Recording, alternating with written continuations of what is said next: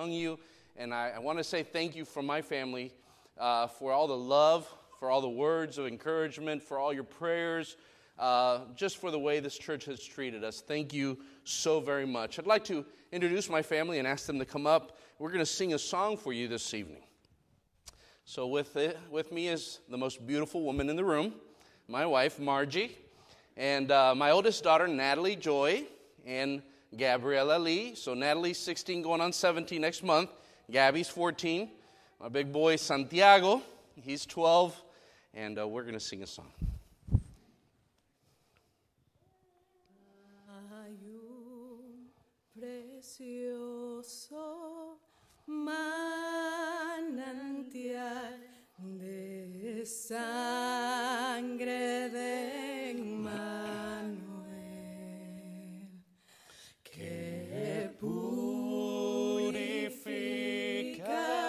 cada cual que se sumerge en él, que se sumerge en él, que se sumerge en él, que purifica cada cual que se sumerge en él. There is a fountain filled with blood drawn from Emmanuel's veins, and sinners plunge beneath that flood lose all their guilty stains, lose all their guilty stains, lose all their guilty stains, and sinners plunge beneath that flood lose all their guilty stains. That was not the right one, isn't it? I'm sorry. I'm sorry. We're going to sing another one because that was not the right one that we're going to sing tonight. We just followed along. I'm sorry. Amazing, sublime. Yes. We are live. We are live. Okay. Okay, here we go. I am so sorry.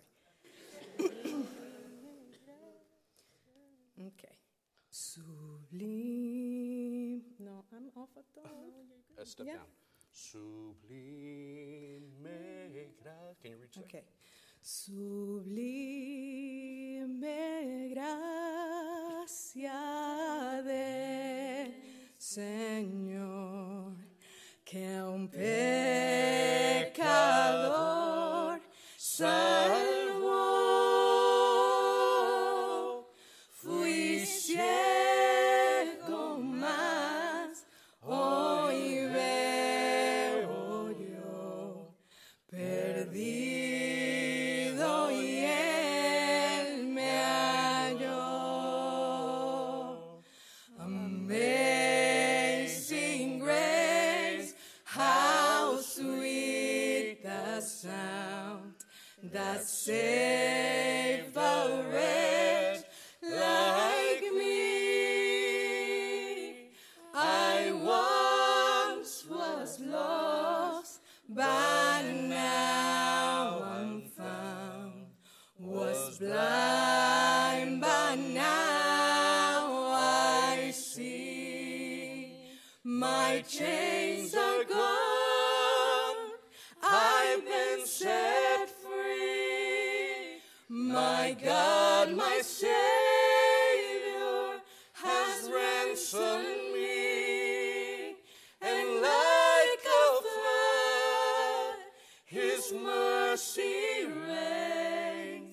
unending love, amazing grace. My chains are gone, I've been set free. My God, my Savior, has ransomed me. And like a flood, His mercy reigns. Unending love, amazing grace. Unending love, amazing grace.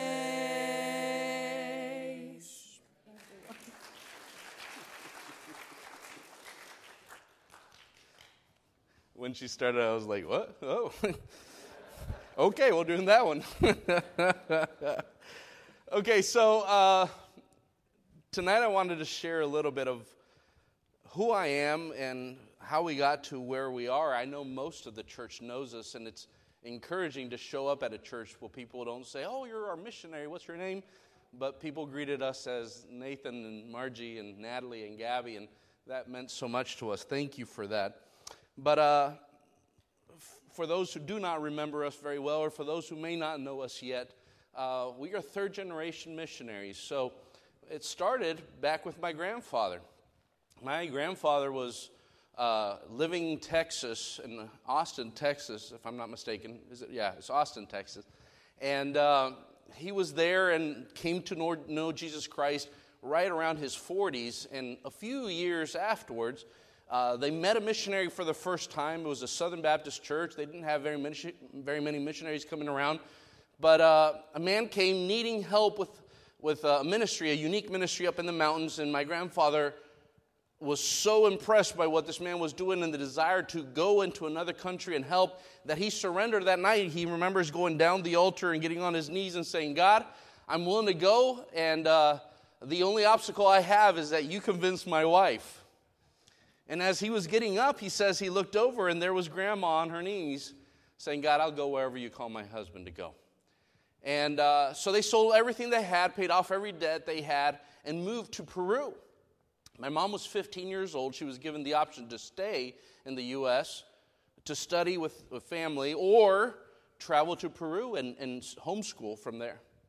So she decided to go with her parents to the country of Peru, and there they ministered with this family in Peru for several years. And this man, after finishing a few years of ministry, he said, all right, I'm done, I'm going back. And my grandfather said, no, I believe God would have us stay, and these people need a church, and we want to start a church in this area. So they did. Grandpa stayed and planted a church up in the mountains. Now, if you ever talked with him, he's with the Lord now, but if you would have ever met him and talked to him, he would have said, I don't recommend anybody do it the way I did it. But he was obedient to God's calling in his life, and he did plant a church up in the mountains. And it was up in the mountains of Peru that a church way down in the city of Lima, the capital of Peru, invited my grandfather's church to come down and join a youth activity, a youth camp. And there my dad was the youth pastor of this church in the city, and my parents met for the first time and then eventually fell in love and got married. Several years passed, and the pastor that had established the church, it was an American missionary, had returned back home, and my dad was left as the national pastor. And he was pastoring. A friend of his left for Venezuela, and as he was in the country of Venezuela working with an oil company, he returned after 2 years, and my dad asked him, hey, how did it go in Venezuela? And he was sharing this and that. And then he asked him, well, how about churches? And he said, I was there for 2 years and didn't see a single Baptist church, a church that was preaching good word of God. So my dad was burdened for Venezuela and began praying, and there's power in prayer.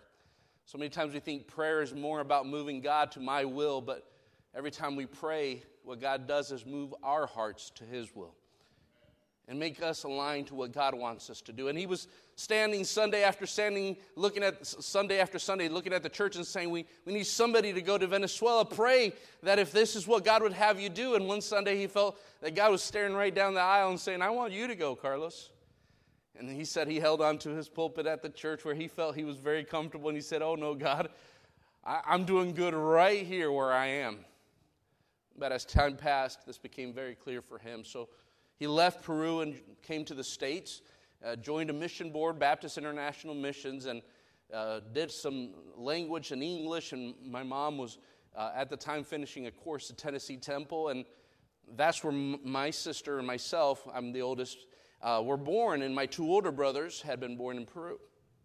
So in the United States, we prepared and moved over to Venezuela when I was 2 years old, when the government finally issued my parents visas to go into the country. So we got into Venezuela in 1983. I was 2 years old. You can do the math now how old I am. And I had the opportunity to just grow up in the country of Venezuela. My grandparents, to close off a little bit of their circle of life, they were in Peru, then went to the States, joined Baptist International Missions as well. From Peru, they went to Spain as missionaries, and after several years and after planting a church in Spain, retired and went down to Venezuela with the money they had for retirement and bought a campground and built their home on this campground and brought people in to build this camp ministry up that's still going on in Venezuela, praise the Lord.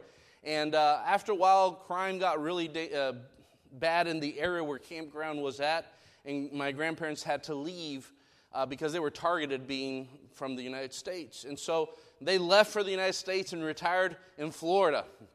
And they did that for, 30 seconds, but they got bored real quick and said, this is for old people, this isn't for us. I remember my grandparents saying that to me. And so they decided to go down to Puerto Rico and help a pastor who was starting a church, a missionary who was planting a church in Puerto Rico. And they went there to help him with evangelization and helping organize this church, and did that until Grandpa's health could no longer stand it. And so they came back, and probably about 5 years later he passed away, which would have been about 3 years now. But that's my grandfather's story. Just a man who's always said yes to what God had him to do. And when he saw a need, he always went for that with an open heart. And I'm thankful for that Christian heritage. Now, my dad went to Venezuela and started a church called the Holy Bible Baptist Church. And in this church, then he later on started El Instituto Bíblico Bautista de Venezuela, Bible Institute that I graduated from. But I had the opportunity just to grow up serving the Lord and being involved in different church activities. I was sharing in Sunday school. At 8 years old, I was at Sunday school class, and a teacher shared a message on salvation. And she did something that's not too wise to do with children and asked them, raise your hand if you want to ask Jesus in your heart. And so all my classmates raised their hand, and I remember peeking wasn't supposed to be looking, but I was looking around, and all of them had their arms up, so I was like, oh, I guess I have to raise my hand too. It's a cool thing to do. And I remember having someone explain to me what salvation was and so forth, and even wanting to be saved, but not really understanding what I was doing. And I was told that day, you're saved. And I struggled with my salvation for several years. And it wasn't until a few years later, I was 13 years old, and a group came down to help build part of my dad's church property. And as they were there, one of the men was invited to preach. And he shared a message, and I remember the message, because as a teenager, sometimes what people preach as adults preaching, you don't really understand what they're talking about, too much of big languages or too deep of a thought, but he was talking about a tree who wanted to point to God. And I remember I was into this story and following this message and understanding what he was talking about, but he was talking about service and using your life to glorify God. And I felt a burning desire in my heart. I said, I want to serve God. I want my life to glorify Him. But then that's the lack of security of my salvation would keep coming back to me, but I'm not sure I'm even saved. So at the end, he made an invitation, and he said something like this. He said, maybe you have a desire to serve God, and you're not serving Him because of this or that. He gave several reasons why you're not serving God. He said, perhaps because God's not even your Lord and Savior. And you can't serve a God who you don't even know. And I was under conviction of sin, and I was asking myself, why am I not just making sure right now, once and for all? But it was shame. I was embarrassed that my friends would say, oh, look at the pastor's son walking forward to get saved. Thought he was saved already. I'd been involved in different activities at church. I was embarrassed. I was embarrassed with my parents to tell them that I wasn't a Christian. But I was struggling in my heart. I was feeling insecure, and to the point I couldn't deal with it anymore. And I remember going forward and hoping somebody else would come talk to me, but not my parents. But sure enough, Dad and Mom were there up front. Nathan, what are you walking around for? And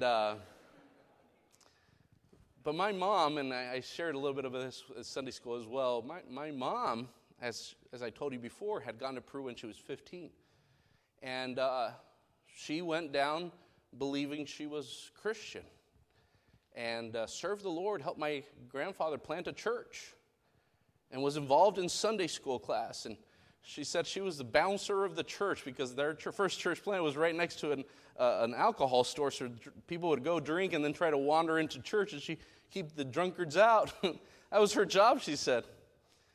And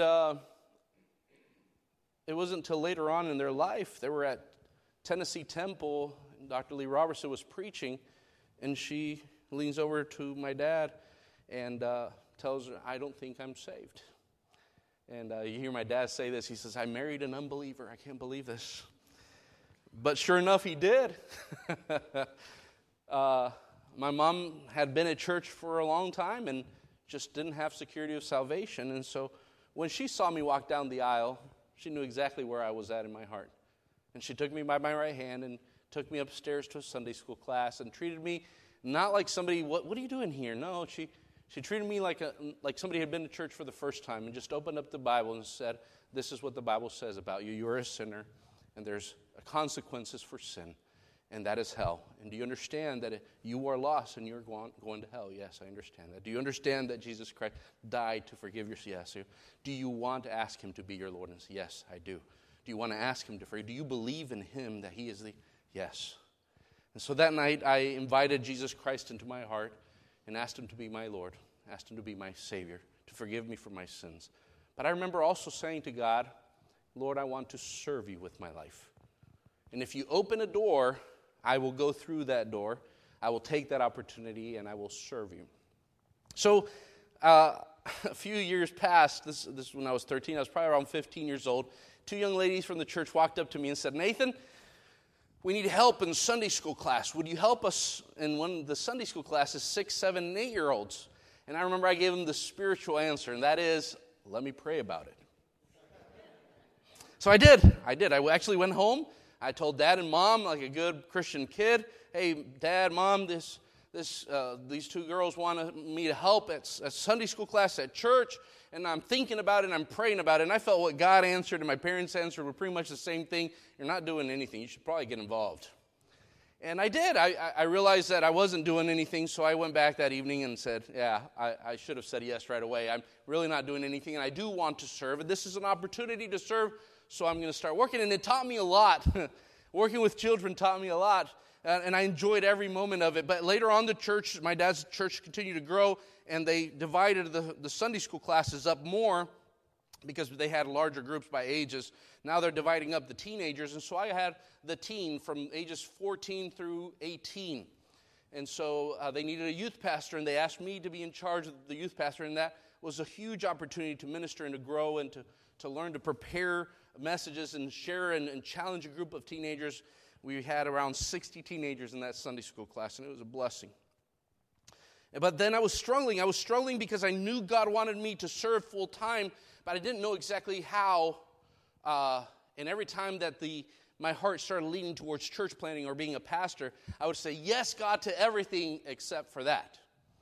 I had an opportunity to go to Costa Rica, and in Costa Rica, as I played soccer and interpreted and preached to the people there, what we did was we would go to a soccer stadium and invite a school, a district, to bring out their best soccer team, and we would play soccer against this team, and the stadium would get full of people watching the soccer game, and halfway you stop always, and you switch sides and everything, but we would preach the gospel to the people. So I went and played soccer, but I also preached to the people while I was there. So one day I was just interpreting, and after I finished interpreting, I saw a man raise his hand. He wanted to get saved, so I went over, talked to him. He was around his 40s, and I remember sharing the gospel with him. I was probably around 17 years old, and I'm preaching to this man, and he makes a decision. I remember getting on our knees in the middle of the street and just asking God to save him. It was an awesome experience for me, and after he finished, he said, Nathan, now where do I go? Where do I go? What's the next step? And I said, you need to find a church. And I said, hold on a second. So I went to the man in charge of the ministry, and I said, hey, did we make a connection with a church in this area? And they said, no, there's a church in this area, and there's a church in this area, but we weren't able to find a church in this area. So I'm telling him, I said, you need to look for a church. He turns around and he looks at me and he says, Nathan, I have looked for churches and didn't find any. That's why I'm glad to have heard somebody preaching the Word of God. I've been hungry to hear the Word of God. Hey, Nathan, would you all come back and start a church here? And my heart started pounding, and I knew God was calling me to do something. And this is the first time that I really started associating what God was calling me to planting churches. And the importance it is to have a strong local church that is preaching the Word of God, where people can grow, where communities and families can help each other grow the way God planned it to be.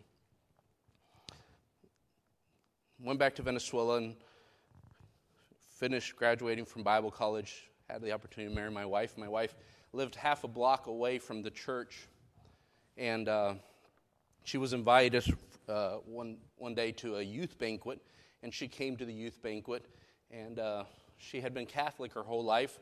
There at church, she heard the gospel presented for the first time, and they were talking about how Jesus is a shepherd, the good shepherd, who went after the one lost sheep. And she saw herself as that lost sheep, and if you heard her testimony, that night she came to know Jesus Christ, and God has used her to bring every single one of her family members to Jesus Christ. And they're all at church now. But then God brought us together at church as well. And after we had both graduated from Bible college, we were asking God, what would you have for us? In Venezuela, my dad does about 20 different vacation Bible schools every summer. What we do is we go to public schools, and we ask them, can we use your school to do vacation Bible school? So the main auditorium, we gather in the Sunday school classes, we teach classes to the kids. So here we are at VBS, and Dad says, Nathan, they're asking me to do a VBS out in Eneal. And we have nobody who can run that VBS. Would you run this VBS this year? It's the first time he'd asked me to do this. And I said, okay, let's go. I'll do it. So we went out there, and I shared with all the group of people that had volunteered to also go out to Eneal to help me do this vacation Bible school. And I said, this is going to be a rough area. There's a lot of children, and families will have 8, 9, 10 children. And so I said, we'll have to work this way and that way. And we eventually scheduled a day. We went out there. What we do is we have a caravan, okay? So we get 4 or 5 cars, plaster them with signs saying, this week VBS, come to Vacation Bible School. You have a couple guys dressed up different outfits, Bible characters and whistles and so forth, and just running in the street. And people are like, what is going on? And so then you hand out flyers. They say, come to Vacation Bible School, the honking the horn and so forth. Everybody's coming to church to see what's going on. Obviously, we always have somebody throwing out some candies, and that really draws the kids out. And then we hand them flyers and say, hey, come to Vacation Bible School. We had a loudspeaker going off. I had the hard job of honking the horn, honk, honk, honk, honk, honk. And we're going up the hill, and I remember seeing a kid up the hill. This kid is walking with a sport utility donkey, an SUD we call him, and he was walking up the hill. It looked like he had been working out in the fields all day, and he sees us, and I'm like, he's probably about 14, 15. He's going to turn around, run down to see what this is all about. But I remember looking at him. He looked at us. He turned around and walked away. I thought that was odd. We were stopped in a certain area, so I was like, I have a chance. So I jumped out of the car, run up the hill. Catching my breath, and I'm like, hey, I wanted to invite you to Vacation Bible School. And he's looking at me like, what's this all about? So I give him the spell. I don't know how you say something real fast because you've memorized it or you said it so many times. Like, come to Vacation Bible School this week. We're going to have clowns in this, classes in this, and this going to be fun, and there's no cost, and it's going to be absolutely free. It's at the school. And he says, sorry, sir, excuse me, what's this all about? And I said, oh, I'm sorry. I'll slow down. I said, it's about Jesus. In Spanish, todo esto se trata de Jesús. And he put a concerned face on. And he said, ¿Cuál Jesús? What Jesus? Oh, sorry, not Jesus, the mayor of this town. No, talking about Jesus from the Bible. And that face didn't change. Excuse me, mister, what is the Bible? Now, I grew up in a Catholic nation. Most people go to church, they know what the Bible is, and they know who Jesus is. This was my first time meeting somebody who had never heard the name of Jesus and did not know about the existence of the Word of God. After speaking with this kid, the cars had moved forward and they caught up with me already. And I said, "Where do you live? Can I bring you to Vacation Bible School this week? Can I go pick you up?" So he agreed that if I went and spoke with his dad, that he would do his best to come. So I did. I spoke to his dad, and he did come. He came all week. I remember the last day, I'm gathering information from all the teachers, and I hear the speaker inside saying, "All right, everyone who asked Jesus into your heart this week, raise your hand. We want to see how many of you made a decision for Christ." And I go peek inside to see, and there he is right up front. He's raising his hand. And they said, "We have a special gift for you." And they're handing out Bibles to each one of these kids. And they closed the song with a famous song, "Cristo me ama a mí, su palabra dice así." You know it? Sing it with me. Niños pueden, Él es nuestro, tells me.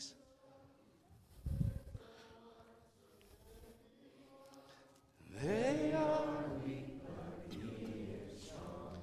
Si Cristo me ama, si Cristo me ama, si Cristo me ama.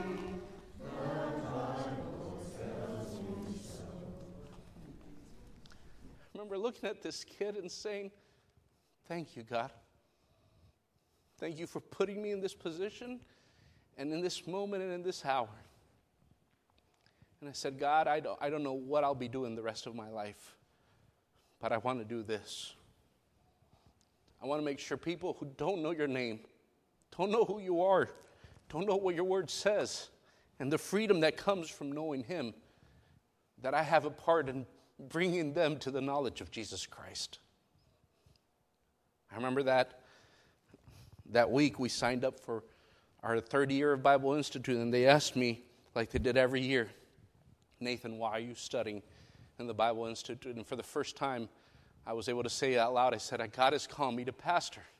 He's asking me to surrender my life, full-time ministry, and I'm going to be a church planner." And I remember it was a struggle. I even cried saying it because I had never said it out loud. It had been a struggle my whole life, but I knew that's what God wanted us to do. We came to the States. We raised our support. We met this beautiful church in 2006. Is that right? 2006. In 2007, we arrived to Venezuela. And in Venezuela, we got there, and I've shared this before, but if you don't remember, we arrived to Venezuela, I think it was a Wednesday. Thursday, I get a phone call from one of my friends growing up that studied at Bible college with me. He's pastoring now, and he says, "Nathan, I need you to come and preach for me." So I'm thinking he's inviting me to his church, and he says, there's a group of about 8 people up in the mountains, about 30 minutes away from where I am, and they've been coming down to our church, and they're needing a church. So I'm trying to start a ministry up there, but we haven't had a chance or somebody who really will commit to go up there. But I told him I would go up this week, but I'm sick this week, and I asked somebody else, and he can't. I asked somebody else, he can't. So I'm calling you. I know you just arrived. You have nothing to do. You can go up there. That's exactly what he said. Sort of cornered me into this, and I said, "Yeah, you're right. I can go." So I told my wife, "Would you go with me?" My grandparents took care of my only daughter at the time, Natalie, and we headed up into the mountains. A 30-minute drive up the mountain. From the city, it was an hour and a half. But once we got there, it's 30 minutes up, going up the hill. So we did. We went up to the mountains of Sanare for the very first time, and I got to this little house, mud house with tin roof, and gathered with about 4 children and 4 adults. One of them was the only one that had been there for the first time, and I shared a gospel message. And this one man asked, he said, "I would like to be saved." And I sat with him and opened my Bible and shared with him the gospel, and he made a decision for Jesus Christ that night. And I was excited about that, but the lady who was hosting in her house, she says, "Would you come in for coffee, Pastor?" And I said, "Sure, coffee at 9 o'clock at night? Yeah, sure. I'll have coffee." You know, she brings me a cup of coffee, she's stirring it, and she lets go of the spoon, and it's standing straight in the middle, you know. "Here you go, brother." So I'm like, wow, okay, welcome to Venezuela. And I'm looking through the house, and if you've ever been to a third world country, or even if you've been there and come back to the States for a long period and you come back, everything looks so small, everything looks so dim. dirty, and I'm looking through this house like, wow, look at how they're living. I'm just scanning through the house, and all of a sudden I'm looking at her refrigerator, and there's my prayer card on her refrigerator. And I go, where did you get that? Did I give you that when I showed up? And she's like, oh, no, Pastor. We went down to Barquisimeto, where your dad's church is, and he was preaching a missions conference, and on the table were some prayer cards, and there was your prayer card. And he was saying, pray for my sons. He's coming back to Venezuela, and he's praying about where God would have him start a church. So we took a prayer card, and we put it on the refrigerator. We've been praying every day that you come right here, and you start a church for us. I remember getting in the car and driving back down to the city and going, that's not what I had in mind. But I remember looking at my wife and I said, but this is an open door. And there's a need here. So we did. We started the Open Door Baptist Church up in the mountains of Sanare. And in my mind, I said, we'll work here for a few years and then we'll go somewhere else. And God will bring somebody from my dad's Bible college and he'll come in and fill in the spot. But we started working. Some people would come up, but nobody would stay with us. So then we started training a couple at our church that were both nurse practitioners, both him and his wife. And a smart man with a huge desire to serve the Lord. His name is Miguel and his wife Sofia. We invested about 4 years in their life, and we're working with them. And after these 4 years, I'm like, this man's almost ready. We're thinking about an ordination soon. And he says, Pastor, just got to share with you, I've got a huge burden for the Moroccan people. And I said, praise the Lord for the Moroccan people. Wow, that's great.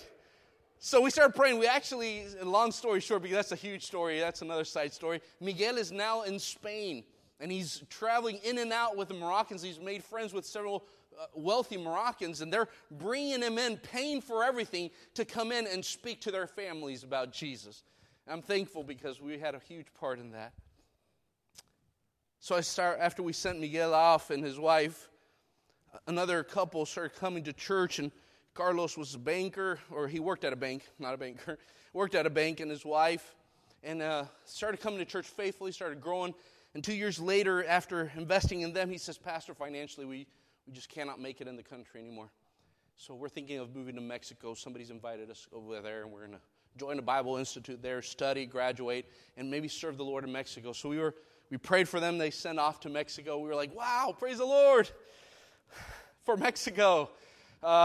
Thank you, Lord. So then I was like, Lord, I'm going to invest in 5 families, 5 families at once. And we did. We started training 5 families. But the truth is, as time went by, that desire to see somebody else take over the ministry left our hearts. We fell in love. We built a home there, and we saw ourselves dying in this ministry.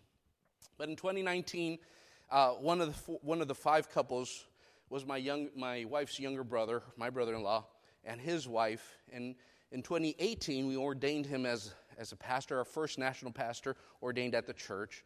And when 2019 came, we were going to come for furlough. We were here visiting you as well. And we left him in charge of the church. And after returning almost a year later, we found the church as healthy as we left it, and even growing with new people coming to church, new people being baptized, waiting for me to arrive to get baptized. And I said, why didn't you baptize? And no, we wanted to wait for you, Pastor. Oh, wow.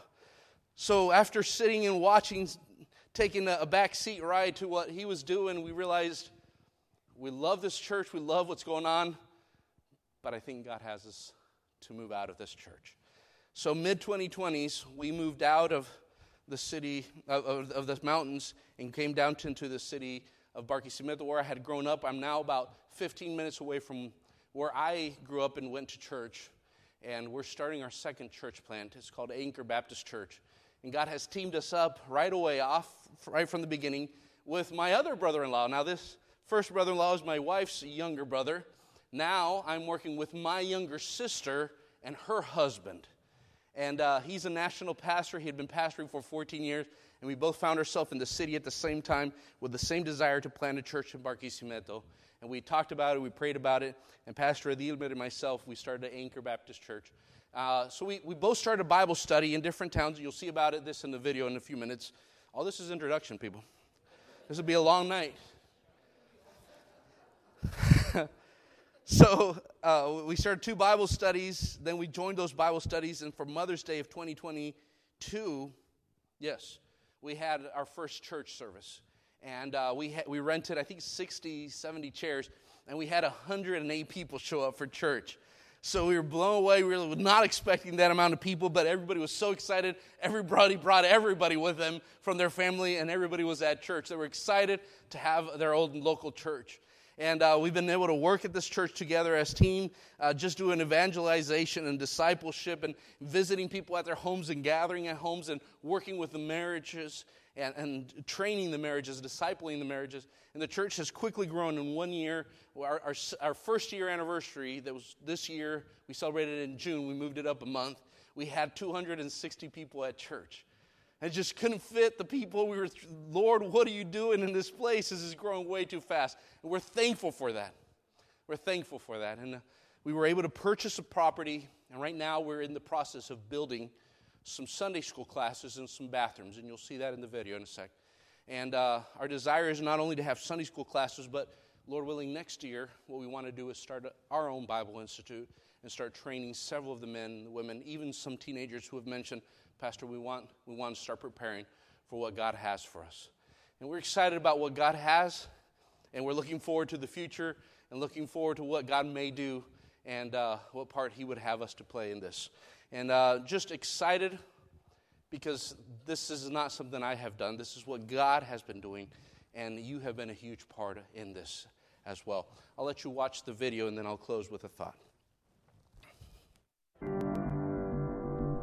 Venezuela was once the richest country in Latin America. It has the largest known oil reserves in the world, and its democratic government was once praised worldwide. But today, Venezuela's democratic institutions and its economy are in shambles. The country has the highest inflation rate in the world, making food and medicine inaccessible to most Venezuelans. Over the last 4 years, its GDP has fallen 35%, which is a sharper drop than the one seen during the Great Depression in the U.S., and the country's murder rate has surpassed that of the most dangerous cities in the world. But instead, the opposite has happened. Maduro has consolidated his power, bringing the country closer to authoritarian rule.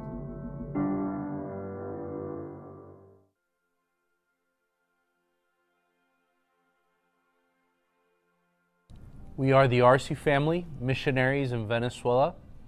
Venezuela is a beautiful country, known for its vast riches and resources, but also a country with the highest inflation rate in the world. A country whose people are leaving in exile all around the world, and the country isn't even at war. For 14 years, God allowed us to serve up in the mountains of Sanare.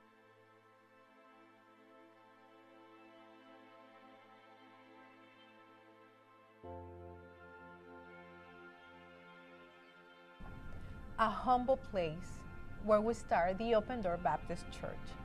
Now, this is a ministry that have worked within the community through the Feed the Children ministry. We have served the hospitals, preaching the gospel to doctors, to nurses, to patients.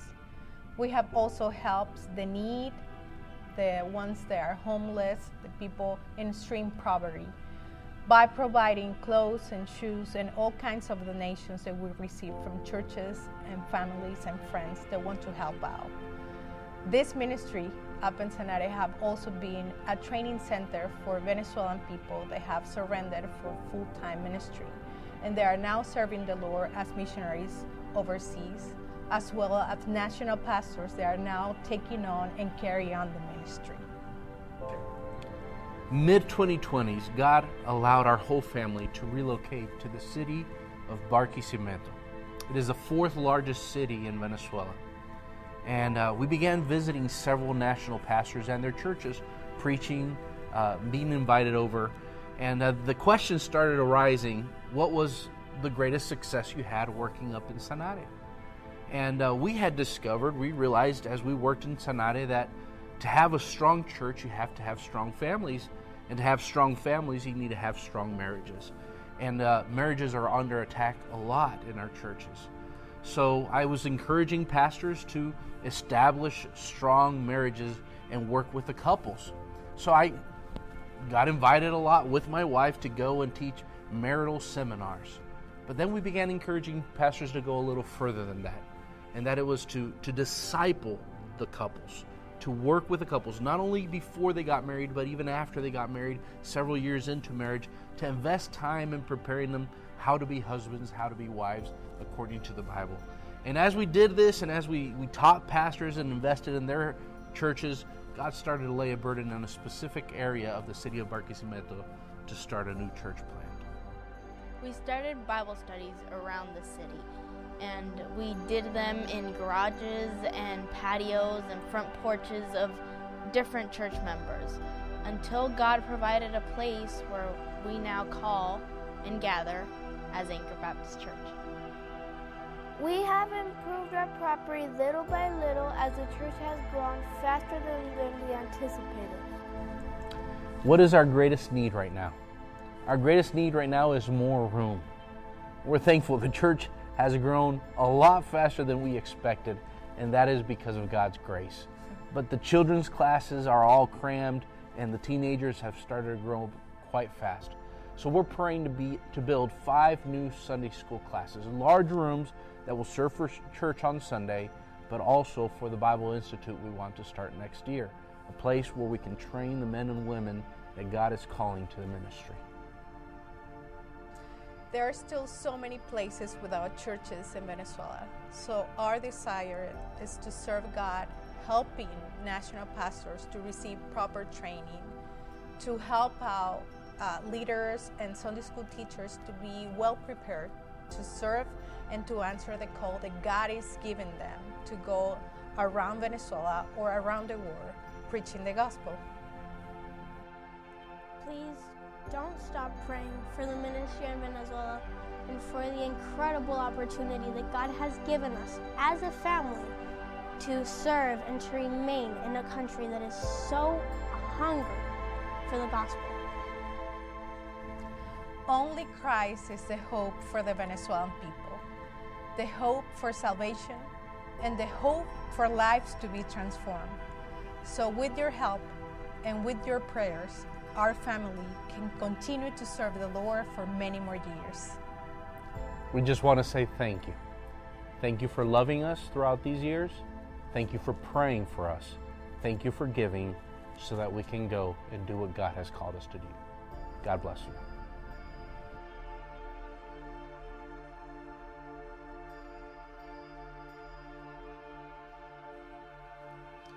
So if you have a phone, a tablet, you can look up nathanrc.com and you'll see our prayer letters, some information that we try to update.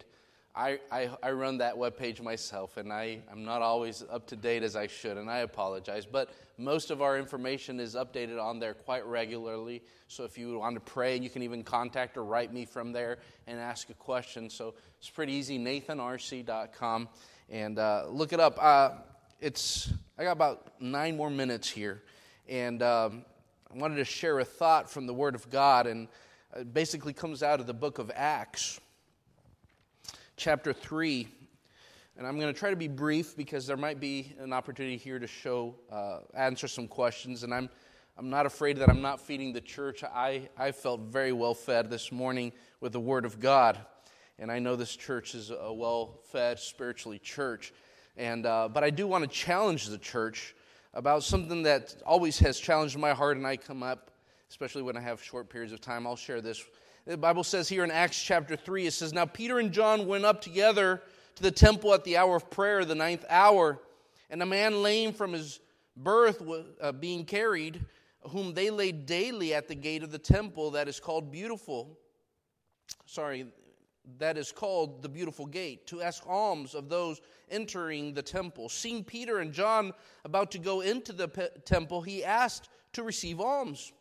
And Peter, directing his gaze at him, as did John, and said, 'Look at us.' And he fixed his attention on them, expecting to receive something from them. But Peter said, 'I have no silver and gold, but what I do have, I give you. In the name of Jesus Christ of Nazareth, rise up and walk.' And he took him by the right hand and raised him up, and immediately his feet and ankles were made strong. And leaping up, he stood and began to walk and entered the temple with them, walking and leaping and praising God. And all the people saw him walking and praising God. Now, I make a short example out of this. Venezuela is a country full of beggars right now. It's a sad sight to see. You can't go into a restaurant or almost any place without running into somebody who's asking for some food. You can't stop at any red light without somebody trying to either beg for some money or show you a need. Either their child is sick or something else is happening, or you'll find a couple of them fighting to wash your windshield because they're hoping by doing that they will give you some money. Or you'll find an entertainer out there juggling something or doing some kind of trick so that afterwards he'll come by the window and hopefully you can give him some money. It's happening everywhere in the country, and it becomes to the point that you get used to seeing these people begging. And at first, I remember seeing a child knock on my window and just breaking my heart and saying, "Honey, do you have anything on you?" And you gave it to them. And then you see this kid run off to somebody underneath the shade and hand him that bill. And you're going, what's going on here? And that's not who I wanted to give the money to. And so this kind of things will start making you suspicious about who you're helping. But not only that, you see it every day. It gets to the point that it becomes a nuisance. They're in the way. Hey, no, don't clean my windshield. Then it's not just a nuisance. Now it's a bother. It gets to the point you just ignore it. And what's interesting about this passage is because the Bible mentions that this man was laid daily. Sort of like our story this morning. This wasn't the first time he had been there. Peter and John went at the hour of prayer. It was a custom to go to pray. So he had to have passed this man whenever he went up to the temple to pray. So he had seen, he probably knows this person by name. Or perhaps not. Because sometimes we see needs, but because we don't feel we have anything to give, we sort of ignore it. Put it to a side. But here it is, sitting right next to his road. Peter and John, after receiving the Great Commission from Jesus Christ to go into all the world and preach, they're going in to pray. They're going to seek God in prayer, wondering, Lord, how are we going to do this great task that you have come, this impossible task that you have given us? And seeking God in prayer, they meet a need. Somebody just asking for some money. Peter looks at his situation. He goes, I have no silver and gold. But the first phrase that catches my attention is that he directs his gaze right at him. And I'm going in my mind, man, you're already in trouble. Because if you're in the car and somebody's asking for something and you look at them, they're not going to give up. If you just ignore them for a while, they'll move on. You know, like a deacon coming by with an offering plate, you know? Yeah, don't look at him. Just let him go by. So he makes his first mistake culturally. He looks right at him. But he doesn't only look at him, he says, hey, look at me. Pay attention. Look at me. Look at us. He not only does this, the verse says that now he's looking at them expecting to receive something from them. Now he's not only hoping, he's got his expectations up and he's ready to receive something. And Peter says, I have no money, nothing to offer you. But what I do have, I give.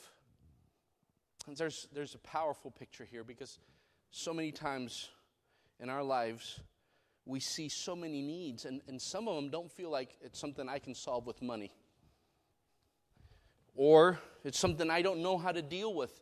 And we look at these issues and go, I don't know how to help here.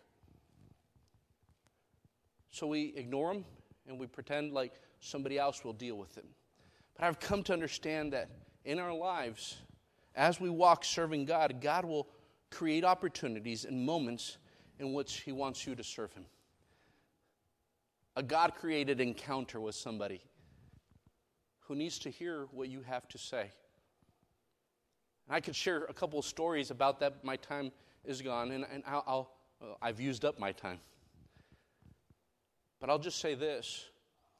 I would like you to think in your life, and as you walk your daily life, what little things has God put in your way for you to see that you're trying to ignore, that you're trying to say, yeah, it's been that way forever. You know what can we do about it? You know, it just is. It's so sad, but God actually wants you to do something about it. And when we come up to that person and realize, I can't really change your situation, but I know somebody who can. Because I can give what I have. We can't give what we don't have. If you don't have it, you can't give it. But we have a relationship with a Savior who transforms lives. There's so many people right now struggling, living their lives in such a mess. And they need somebody who can share with them the only thing that will transform their life, and that's Jesus. And when Jesus comes to this person's life, it wasn't just a solution that he had some money for supper that night. No, this life has changed completely. I would encourage you, as you walk your daily life, that you don't forget to notice the people that God has put daily in your way. Not an accident that he's there, for you to share what you do have, and that is a relationship with the living Savior that transforms people's life. But it's never going to make an impact if you don't share it. How will people hear? How will they know? Unless someone tells them, unless someone interacts with them, unless somebody shows them the love of Jesus.